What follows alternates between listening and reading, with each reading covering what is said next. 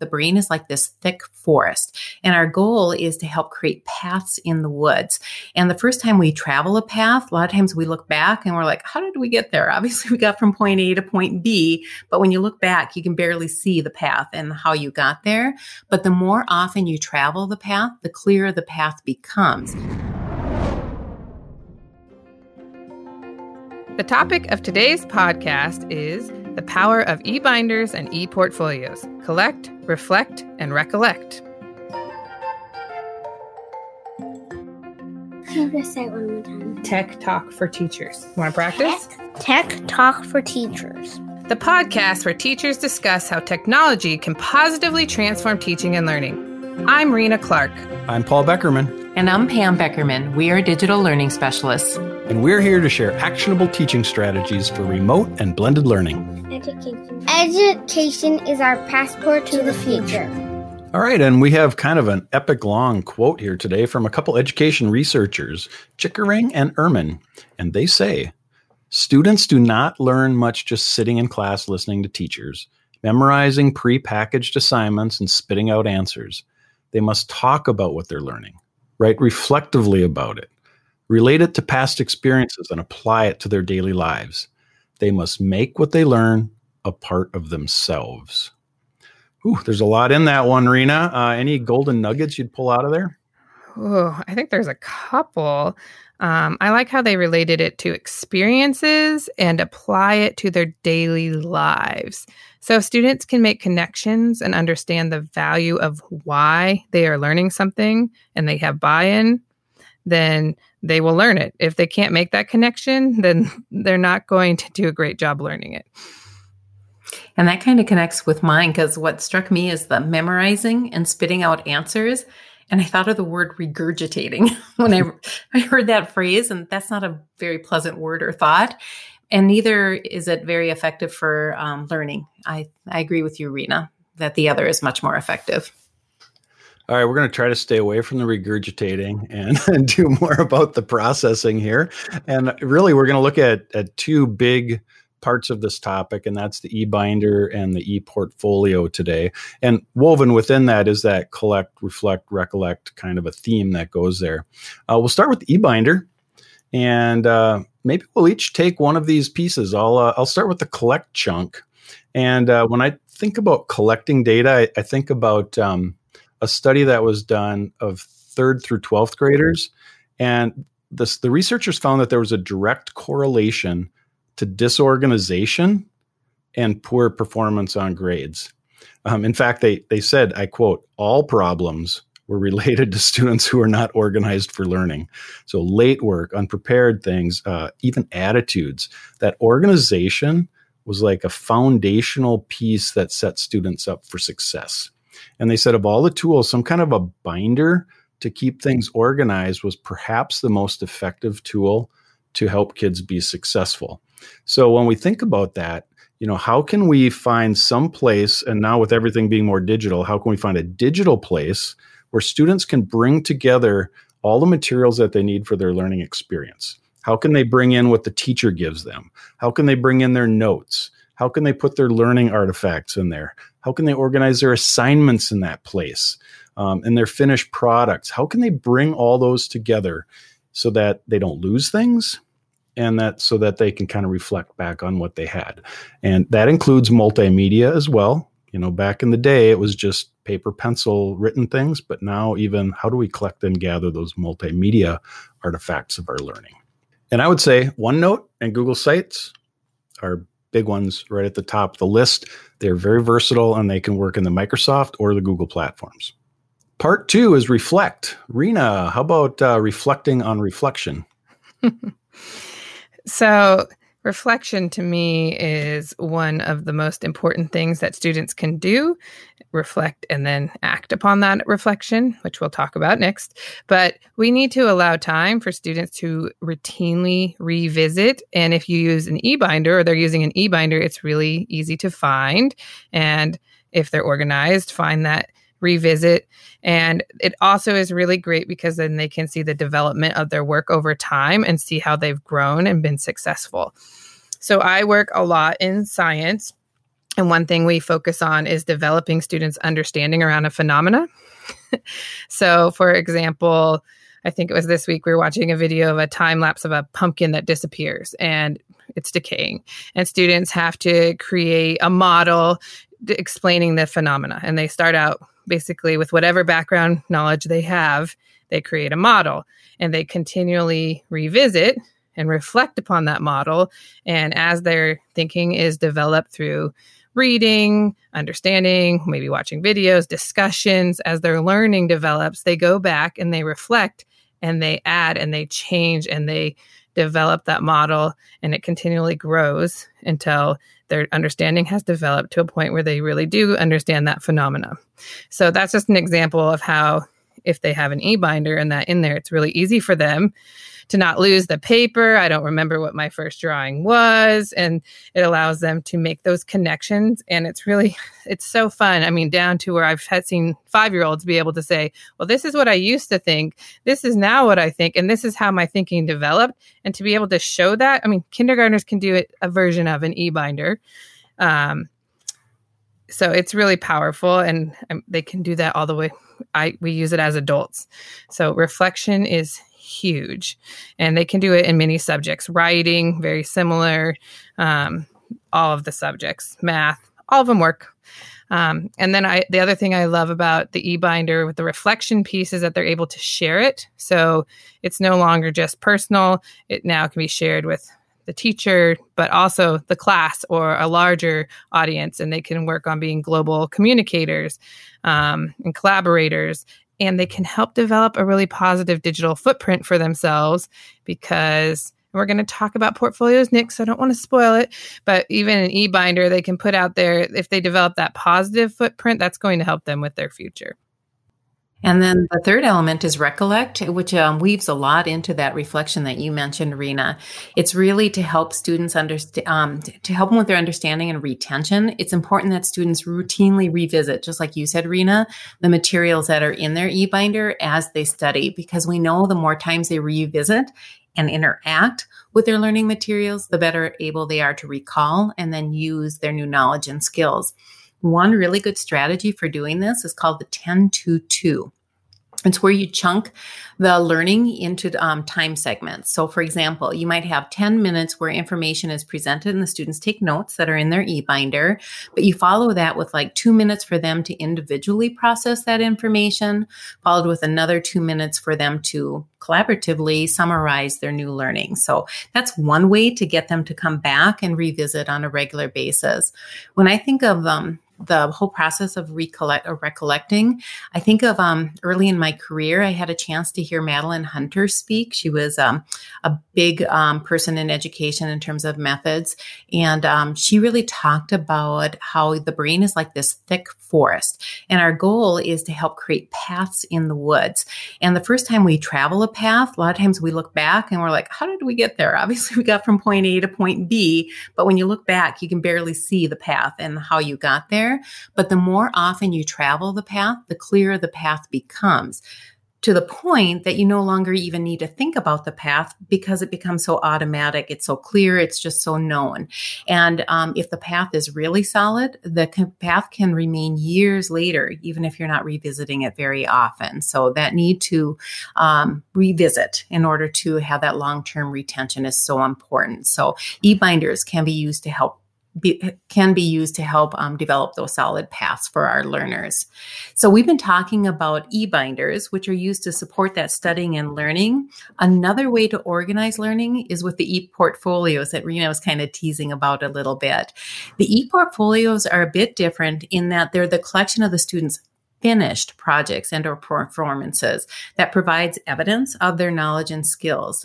They show students' growth over time, which can then be used to reflect on their learning, the way that Rena was describing with the e-binder. They can also be shared with others like family, employers, or even colleges to celebrate and then to highlight student skills and achievements.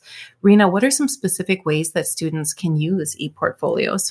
Well, you were just talking about colleges, and I heard somewhere, I need to figure out where this was, have all these quotes, and I can't put names to them, but I know that colleges, it was I read somewhere that they will spend on average somewhere between 3 and 5 minutes longer looking at a student portfolio than a student essay. So it can be really beneficial in that way. And I was also just reading about data visualization and how the brain can organize data visualization in a different way and take more in at once. And if students can portray their understanding and learning in lots of different ways in these e-portfolios, it also will help others. And they can portray more with less with all of the digital platforms and awesome resources that we have for students to use. I love that students can create essentially a showcase. So an e-portfolio kind of reminds me of a showcase of a collection of all of their amazing work. It's a celebration. And I was thinking during remote learning, it'd be really fun and to do a virtual open house. So it'd be cool to have create a web page and you could have everybody's link to their e-portfolio and it'd be like a virtual open house and you could look at everyone's different work. And then they could put in whatever they wanted, videos, visuals, audio, whatever it is. Similar if you were doing a STEM night or something like that, you could do it in a remote way that could be engaging. And I'm going to re-highlight the positive digital footprint because we're constantly trying to allow our students to practice creating a positive image for themselves online. And it connects to that global communicator, the ISTE standard. And I know there's lots of different e-portfolio tools out there beyond. Paul mentioned OneNote and Google Sites. They're great. And then also for some of the younger learners, we have Seesaw, Book Creator, and even like Google Slides, Sway, and Microsoft. All of those work great. So Paul, do you have any other ideas or maybe for some of our secondary students? Yeah, I'm actually thinking about the fact that e-portfolios are beneficial to both the student and the teacher. And it's not like a one-track thing here. For the student, I think of it as really facilitating the growth mindset because it doesn't become just about one thing. It's about a process of trying to get better and better. So like if I'm an artist, I keep a portfolio of my artwork, but then I can continually see how I grow. If I'm a musician, I'm going to keep recording songs and try to get better with each one. When I used to teach creative writing, my students would collect their writing in an e-portfolio and then at some point pick out the very best ones to publish beyond that. In fact, we used to have this saying, a good writer will send out 100 manuscripts to get one published. And it's not a one and done thing. You have to have that growth mindset to do it over and over and keep getting better. And then on the teacher side, we talked about this in the past on one of the past episodes, but it really can reduce teacher workload as well. You don't have to grade every single thing that a student turns in. The student can practice and try 5 times and let you grade the best of the 5. So it's kind of a win-win deal there.